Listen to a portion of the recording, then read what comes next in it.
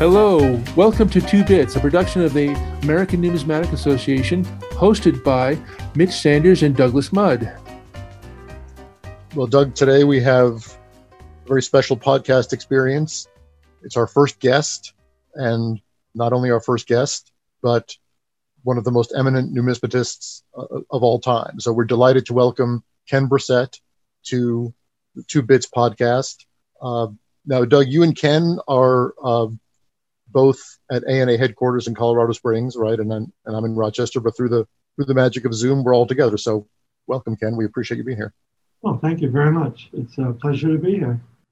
Yeah, it's very exciting because you're our first guest on a podcast. So it's an experiment, but we figure that with somebody as eminent as yourself, it should work out really well.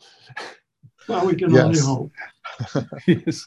So I'll say a few words about our first guest. Ken Brissett is a numismatist who I think needs no introduction. I'm still going to introduce you anyway. Probably best known as the longtime editor and now editor emeritus of a guidebook of United States coins, better known to all hobbyists as the Red Book. Ken has written so many things that his resume alone could be published in book form. And he's written not only so many things, but such a diversity of things, coins from ancient to modern and all around the world, and of course, United States. Among his achievements, he was president of the ANA from 1995 to 1997. He is in the ANA Hall of Fame. He has served on the United States Assay Commission and also served on the Citizens Coinage Advisory Committee. So a really nice double play there. And he's done so many interesting things that we're excited to talk about. And now he's our first guest on Two Bits. So once again, welcome. Thank you. I have a couple of brief Ken Brissett stories, if I can tell them here at the start of this podcast. Or Doug, I'll yield to you if you have some Ken Brissett stories you want to share. Let's start out with some story. One of the things that's really amazing to me with Ken is that he has written about so many different things. And as I was thinking about that, I was wondering if he's actually visited all of the places he's written about as far as the coinage. Well, interestingly enough, I guess, I have not. Of course, many of the places I have visited, particularly throughout Europe, but I've never been to Asia, and that's one of my specialties.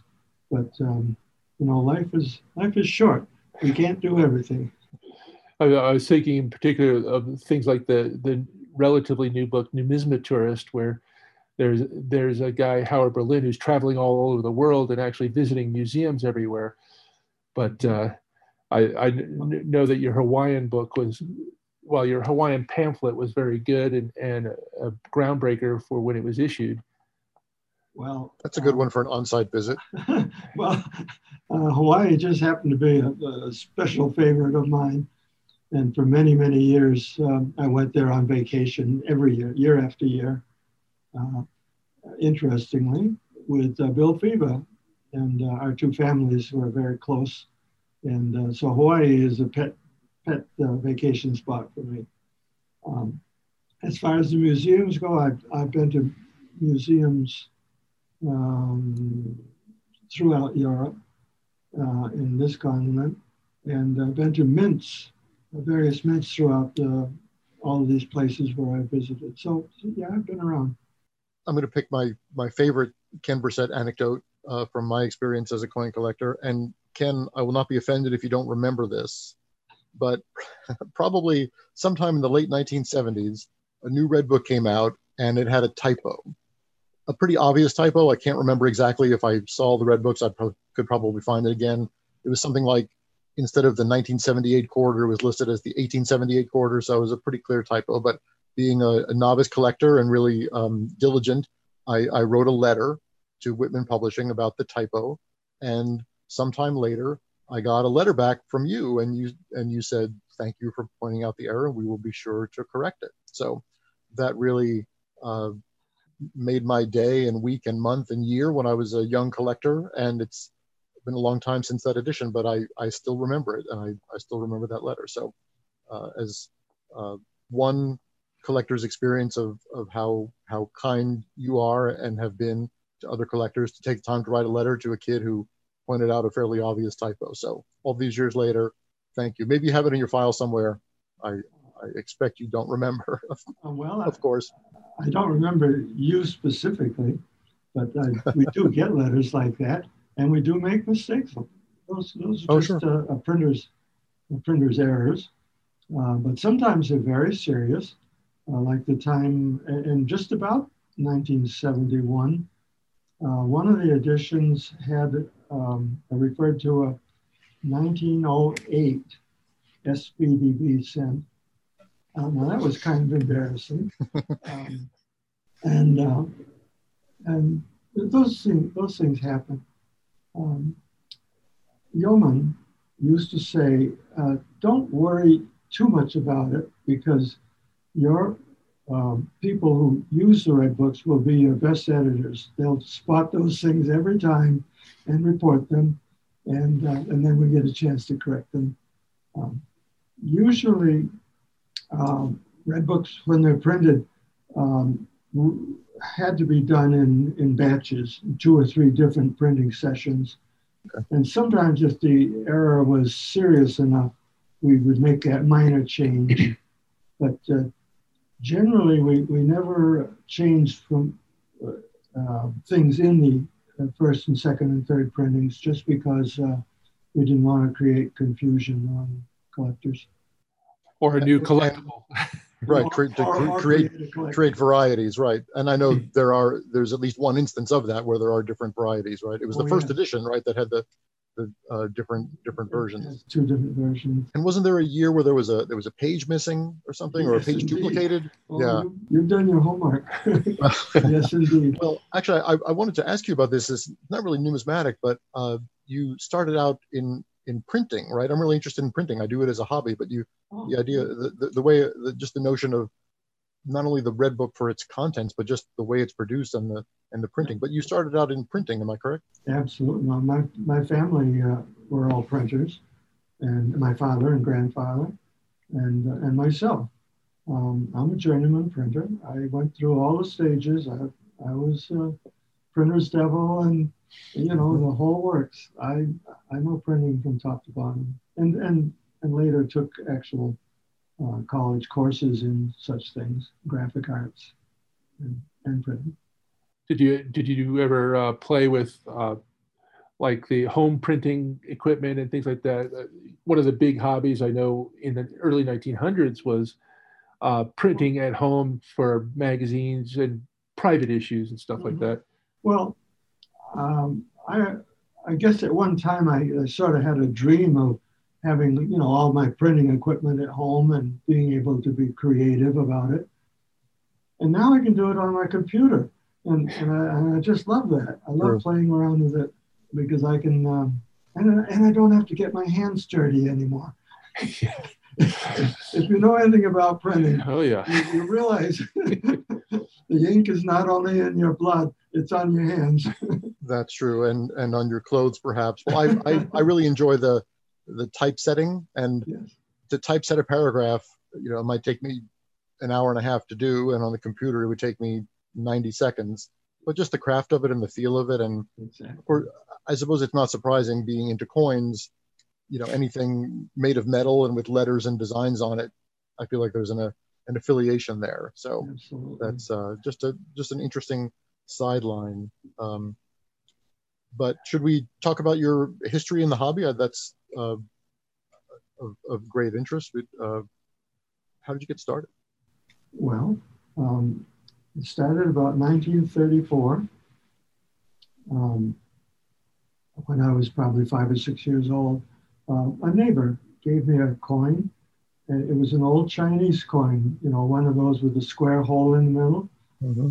And I was just fascinated by that because it was unlike any other coin that I had ever seen. And so I guess in my enthusiasm, I had to show that around to everybody. And pretty soon, another neighbor gave me a couple of coins, and before I knew it, I was having a serious interest in these funny looking coins. I have a question for you, and it's probably unanswerable, but I just wonder about it. Do you think if that neighbor had not given you that coin, would you have found the hobby another way? I probably would have, because I'm a depression baby, and we didn't have a lot of games to play back then. Mother was innovative. She would make up games, and one of the things is she would let me take the family cookie jar where they saved their pennies, and I would lay out those pennies and sort them by different dates, and that was not meaning much to me, but it was a kind of an education, and I enjoyed. I just enjoyed playing with the pennies, so that might have been an influence. Yeah. But the greatest influence on my becoming really serious was in 1936. The Ovaltine Company, makers of actually it was like a chocolate flavored drink, kind of a food supplement, and they were running a promotion for their Little Orphan Annie program, and for enough of the labels on these cans of Ovaltine, if you sent them in, you would get a little packet of coins, foreign coins. Oh. And they supposedly represented Little Orphan Annie's travels around the world. And so, of course, I had to get all of those, and I still have them. I have all the promotional material. And oh, that's really cool. Yeah. So that is very cool. It reminds me of something. Yeah. The first time I ever bought a coin, the first coin I ever got was from my father, but to buy coins, I saw an ad in a comic book, and it was probably from some company like Littleton. I don't know who it was, but I ordered the coins. It was for a selection of pieces. Sure. Well, it turns out that they were world coins, and I still have them in their little original packs.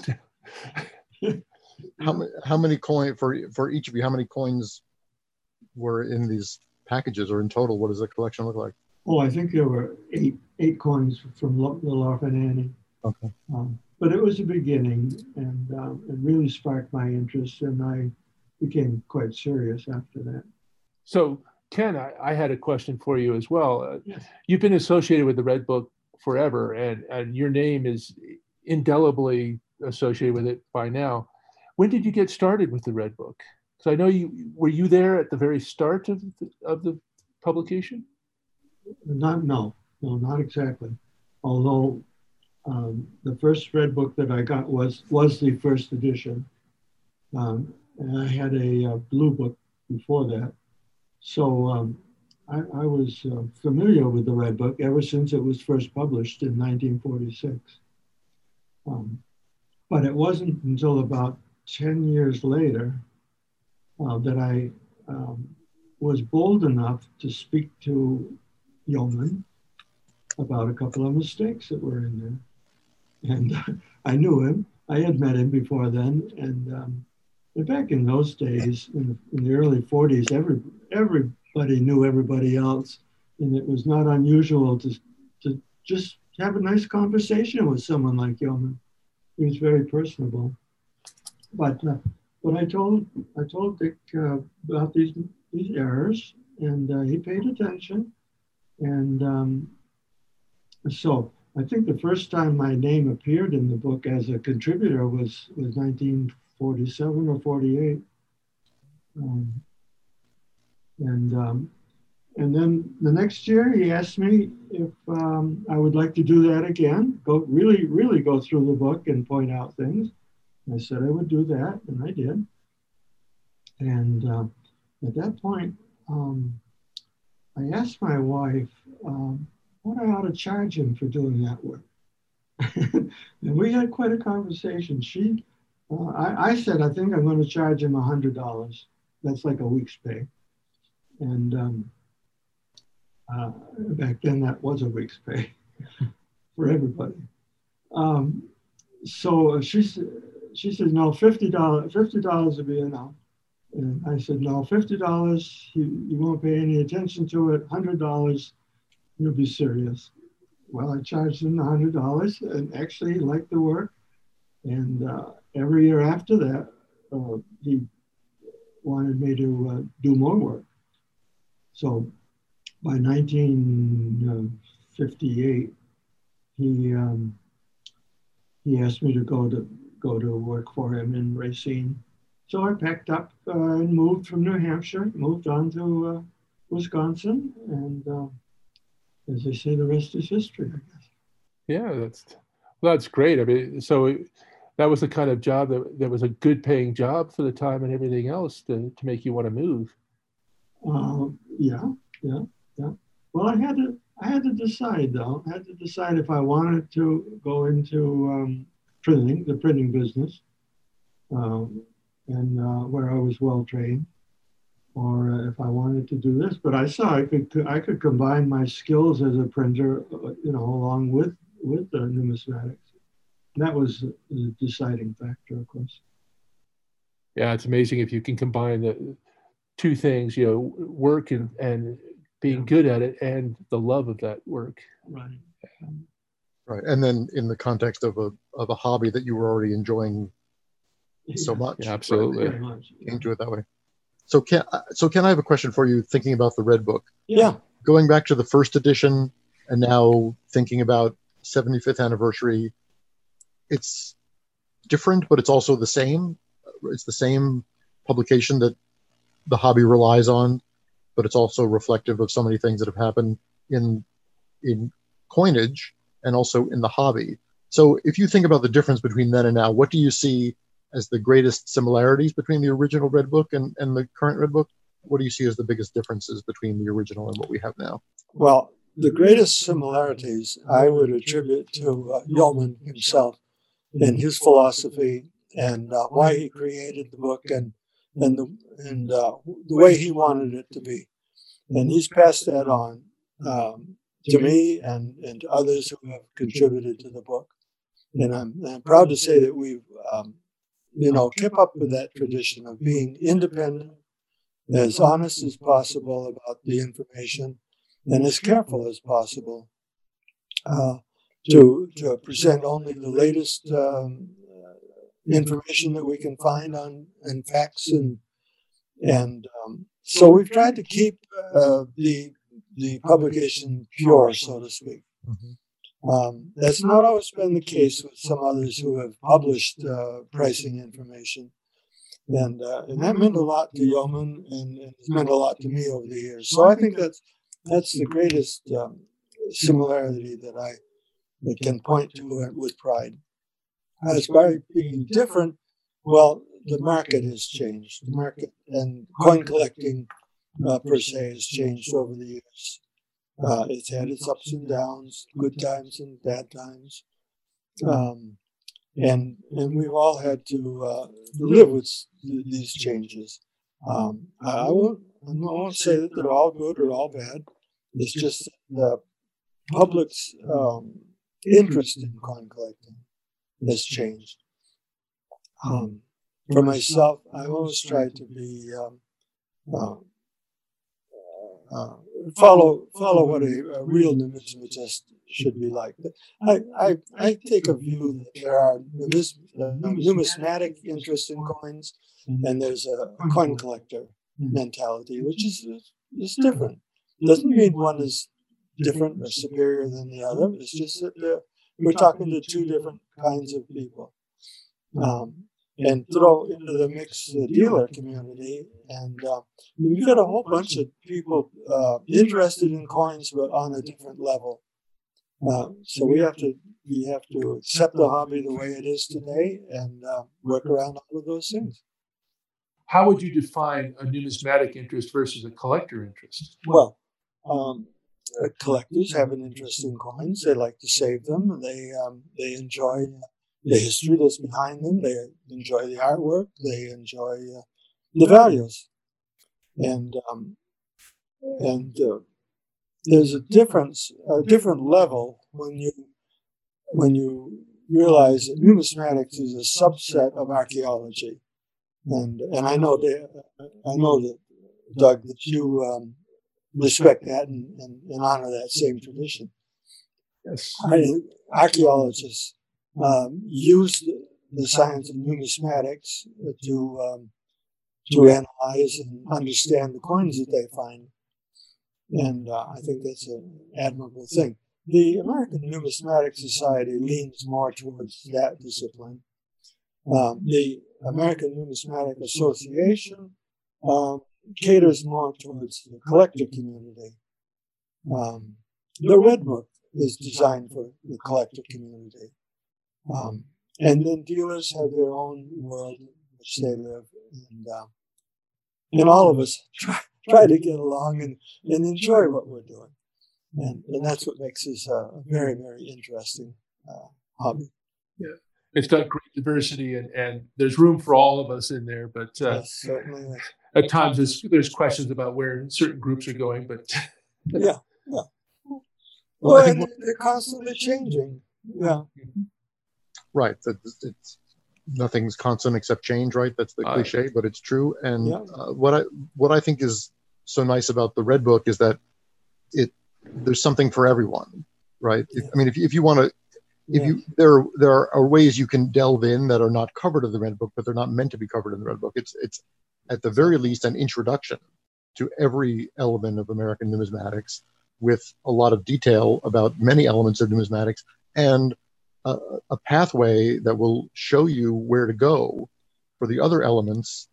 That, you know, it's a single volume, and it's not going to cover everything, but it contains some reference to all elements of the hobby. And what I most appreciate about it is that it's not just about evaluating coins. It's about understanding American coinage, the story of it, and the history of it, and how things were made and why things were made, and values too. But as a one-stop source for all that information. I mean, that's why it's still around after 75 years. That's why I have it, you know, literally right here at hand, and I do all the time, because if I want to find something, that's the first place I'm going to go for a starting point, and maybe for an ending point. Well, that's good.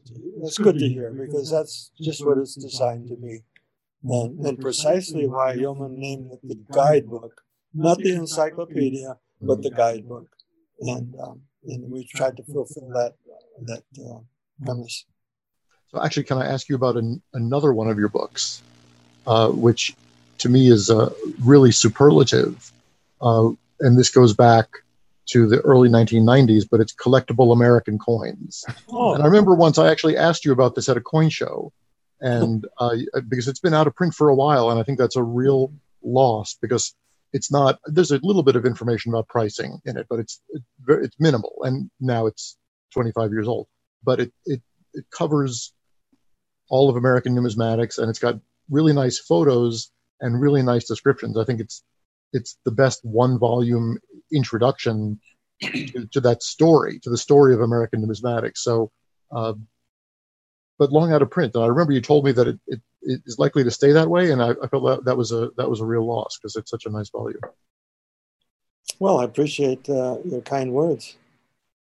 It's hard for me to pick my favorite book, but I've had fun with all of them. Every book that I've written has been a learning experience for me, and that's the fun of numismatics, and many people now are getting into the habit of writing. Mm-hmm. My gracious, we can find on the internet good material about almost any subject you want to pick. So lots of people are doing serious numismatic research. Mostly in isolated subjects, and I've always considered myself a generalist. I try to cover a broad range of numismatics, because I think that's important if you want to take this hobby or this science seriously. You need to be a generalist, And that kind of surprises people who think, oh gosh, I ought to know everything about United States coins and ignore everything else. Well, I happen to be a specialist in Chinese coins, and that's kind of a surprise to some people. But I don't have any particular favorites. I just love the science of numismatics. So you've answered a few of our questions, Ken. Is there anything that you'd like to say that about collecting or your experiences? Or about diving? Or about diving, yes. Yes. Well, you did your homework, I guess. Well, about collecting, I've long held a theory and a philosophy that you should collect whatever interests you most. For some people, it's the history. Some people, it's artistry, or geography, or their personal heritage. There's ever so many ways of finding an interest in collecting, and I always tell people there are no rules. You should just enjoy the hobby at your own level and do it your own way. Diving, well, that's part of archaeology. And I was very fortunate that I had the opportunity to go on a dive, a very important dive. It's some of the most valuable recovered coins ever. I think maybe the largest hoard of Spanish American coins that have ever been found beneath the waters. I believe so. It still is. Yeah. Yeah, I think so. And that was just a grand experience. I had to learn how to scuba dive, and how difficult was that to do? You had no diving experience before. How difficult was it to become proficient enough? It wasn't bad. You have to be certified, and take a regular training course. And there's nothing frightening about it. It's a lot of fun. Great hobby in itself. I don't know. I have to say I'm getting nervous just thinking about diving. So if you found it not frightening, that's a very different experience. Well, as I say, you have to be certified. So you don't just jump in the water and hope. So when did this take place? Let me think now. 1982, I believe. Okay. That sounds 81, 82. Yeah, sounds right. Right around there. I'm not exact. I couldn't pull a date. Right. How deep did you go, and how long were you there, and what were you able to see? Well, I was there about 2 weeks, and drove with the crew of Fisher, and I think it was only about 60 feet. Okay. Which is is deep enough. You have to do it right, or you'll get the bends. And we had a dive master to help us go down, and so we weren't just babes in the woods. The curator of the ANA and myself, and a few others, one archaeologist, and we were allowed to examine everything. See, the problem was Mel Fisher had said for years he was going to find this treasure, and had investors who had invested with the scheme. And when he actually found all this treasure, found where the sunken ship Atocha was, a lot of people didn't believe it. So he wanted someone with authority to dive and authenticate the material. So we had a chance to just play with barrels of old Spanish coins and bars of silver and gold chains and all those wonderful things.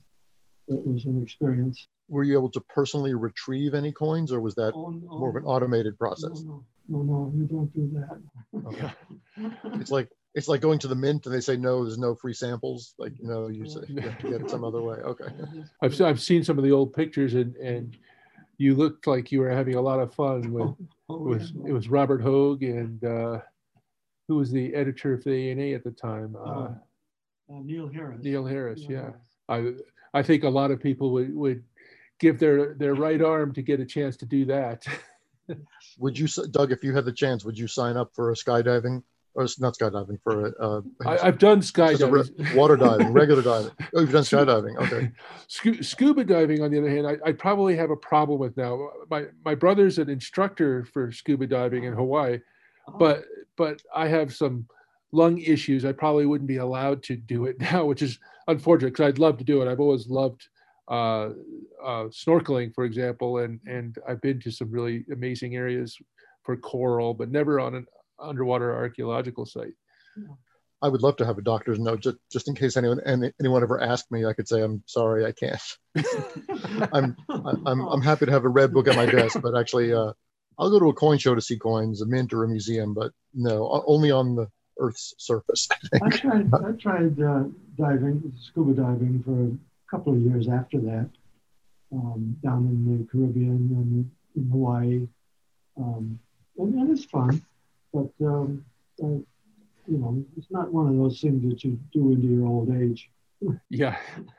The thing that always got me was I used to talk to the Smithsonian photographers, and a couple of them were very adventurous to the point of doing things that I considered totally nuts. I mean, I'm not too bad with closed spaces and all that, but when you get to underground caving and you have to crawl on your hands and knees or on your belly to get into a cave, I draw the line there. I don't mind walking. I don't mind getting into tight spaces, but when you have to crawl to get there, that scares me. But these guys were into underwater caving, and that's completely nuts. My general rule is that I don't do activities where my primary goal is to stay alive. And all the things you're describing fall into that category. So that's my approach. One question that I think is interesting, for me it was very important, but I got interested in coins because my father was interested and I used to follow him around, and I can remember the first coin I got, and it was basically because I thought it was really neat. I was interested in small things anyway. I got a Spanish American cuartillo with a llama and a castle on the back. And maybe this is a bad story to tell, but I begged my father for weeks and he finally gave me one, and it had a hole in it. And I thought that was very neat. And I repaired it with a piece of tin foil and all that. But that, I still have the coin today, and it was my start because it gave me a connection. I was interested in history already at that age. I was about 10, 11 years old. But did you have an experience with some kind of coin that decided you towards the Chinese coins, or it was that first coin that you had? It might have been that first coin that the neighbor gave me, the little Chinese coin with a square hole in it. Could have been that. But I never had any family member that collected coins and passed them on to me. It wasn't that didn't happen. Well, that's interesting because, in my case, I was a diplomat's son, so we moved all over the world. I didn't start collecting U.S. coins. I started collecting Spanish American coins and then Roman and Greek coins because we lived in Syria. How did you get interested in world coins and other coins like that? Because that's not typical for an American kid to start with. Well, it's just part of numismatics in my mind. You should try to acquaint yourself with as much as you can. Okay. And that's why. Very good. I find it so interesting to think about comparisons and connections, in the sense that if you really want to understand American coinage, there are many ways to do that, but putting it in the context of the world's coinage, a lot of things make a lot more sense once you start to think about it in that way. Where did the concept of the dollar come from, or some of the designs that come from other artistic traditions, or the way that precious metal coinage was fluctuating in the 19th century. It just helps to make sense of all these things. Well, one experience I had, I do a lot of reading because I collect books also. But I came across a book on Armenia and Armenian history. And it suddenly occurred to me, I don't know anything about that. I didn't learn that in school. No one ever told me anything about the Armenians. And the book was fascinating by De Morgan. And so I started researching Armenian coins and built up a collection of over 200 of them, which is quite unusual because you don't find a lot of collectors that go in that direction. But it was just another pathway that I found and a way to explore history and learn a lot that I didn't know previously. And that's sort of the way I bounced around with different areas of numismatic. Yeah, if you have an open mind and a good eye, you never know where you're going to end up. And you're is the best possible proof of that with all the things that you've done. Yeah, it's a lot of fun when you can go into those different areas. That was one of the great things for me, was being in different countries, seeing the different coins. It gave me an experience that was different than the average American kid. Yeah. You know, when I did get back to the U.S., I was visiting my grandmother, and I did start doing the stereotypical collecting of. I got a blue one of the Whitman folders, and I started filling the cents in. You know, I had my penny collection and all that, and I enjoyed it a lot. I pulled things out of circulation, and I went to the coin shop, and I saw, oh look, there's one that I don't have. It's $2. I don't know. I can't afford that. But otherwise, I had much the same experience of this, seeing coins and seeing something different and going, oh wow, I want to learn about these. Yep.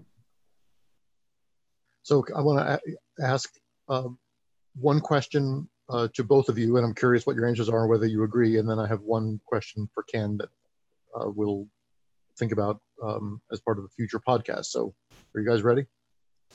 Sure. Yeah. Okay. My question for you two as numismatic experts: what was the first United States coin? What would you consider to be the first United States coin?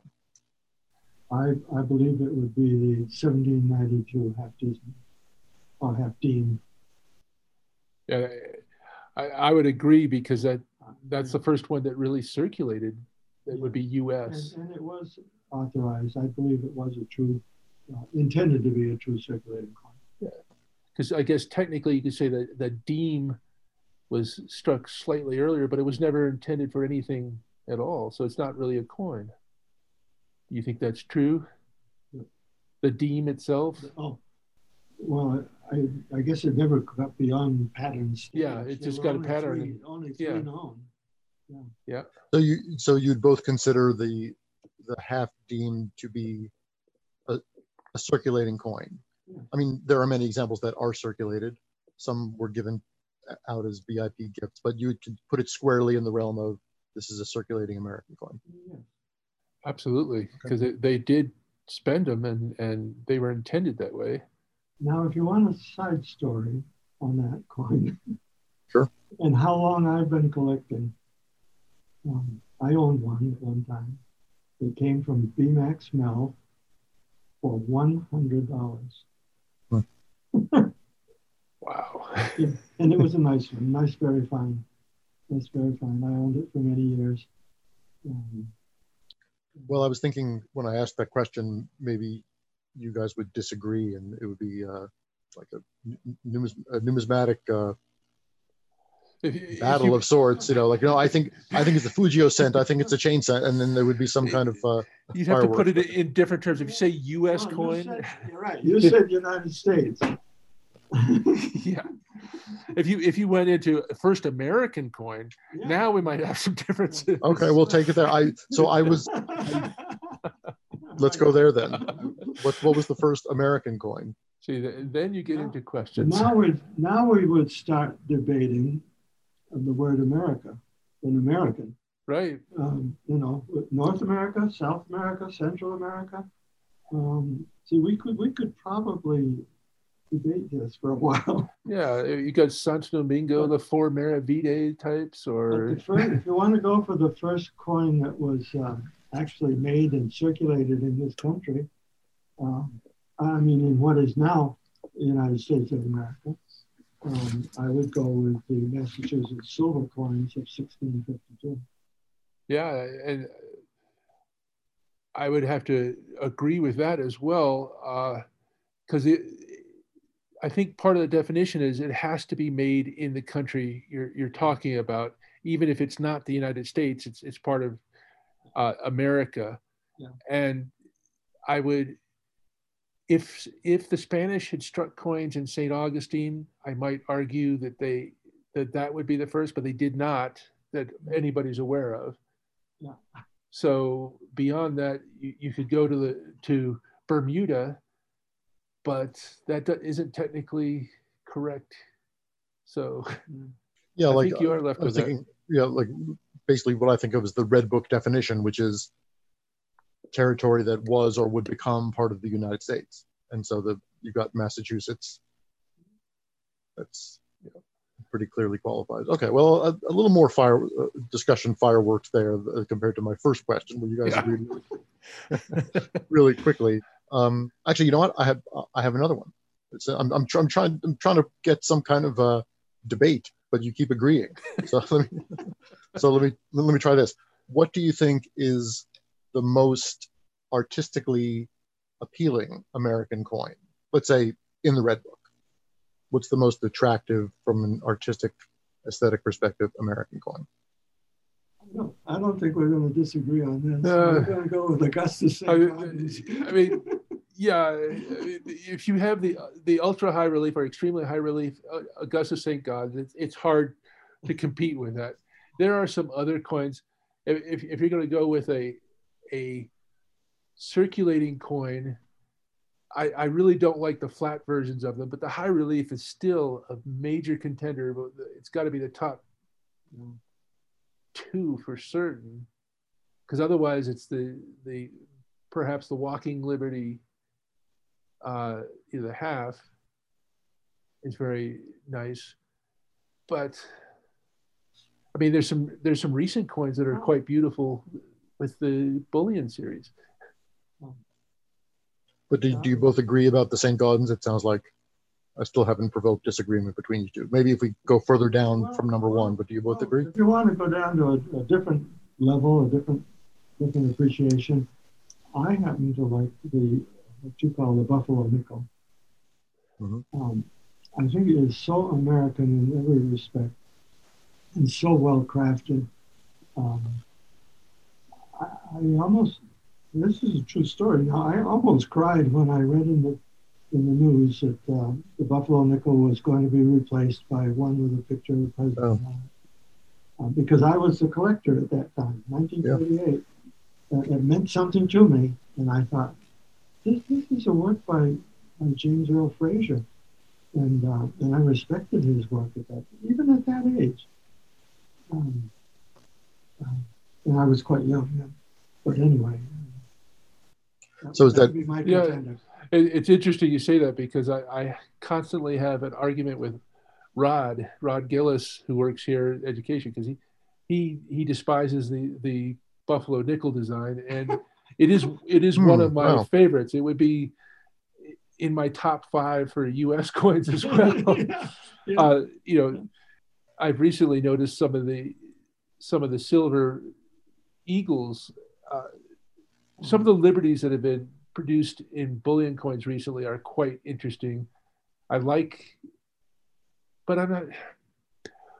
One of the criteria for me is the high relief, and high relief really has a value, artistic value all its own, that's hard to emulate with a much flatter strike. That's why I gravitate towards the St. Gaudens. Mm-hmm. That's why I gravitate to coins like the Buffalo nickel, and Greek coins, ancient coins in particular, because I agree very much with Teddy Roosevelt in his conversations with Augustus St. Gaudens. Why can't we, as the greatest nation on earth, he was speaking in 1904 or 5, produce coins that have this kind of beauty and impression and strength to them. And Augustus St. Gaudens said, well, we can. You just have to get through the bureaucracy. Let me quickly ask you my final question, which is, imagine that I come to you and I say, I know someone, I want to try to get them into coin collecting.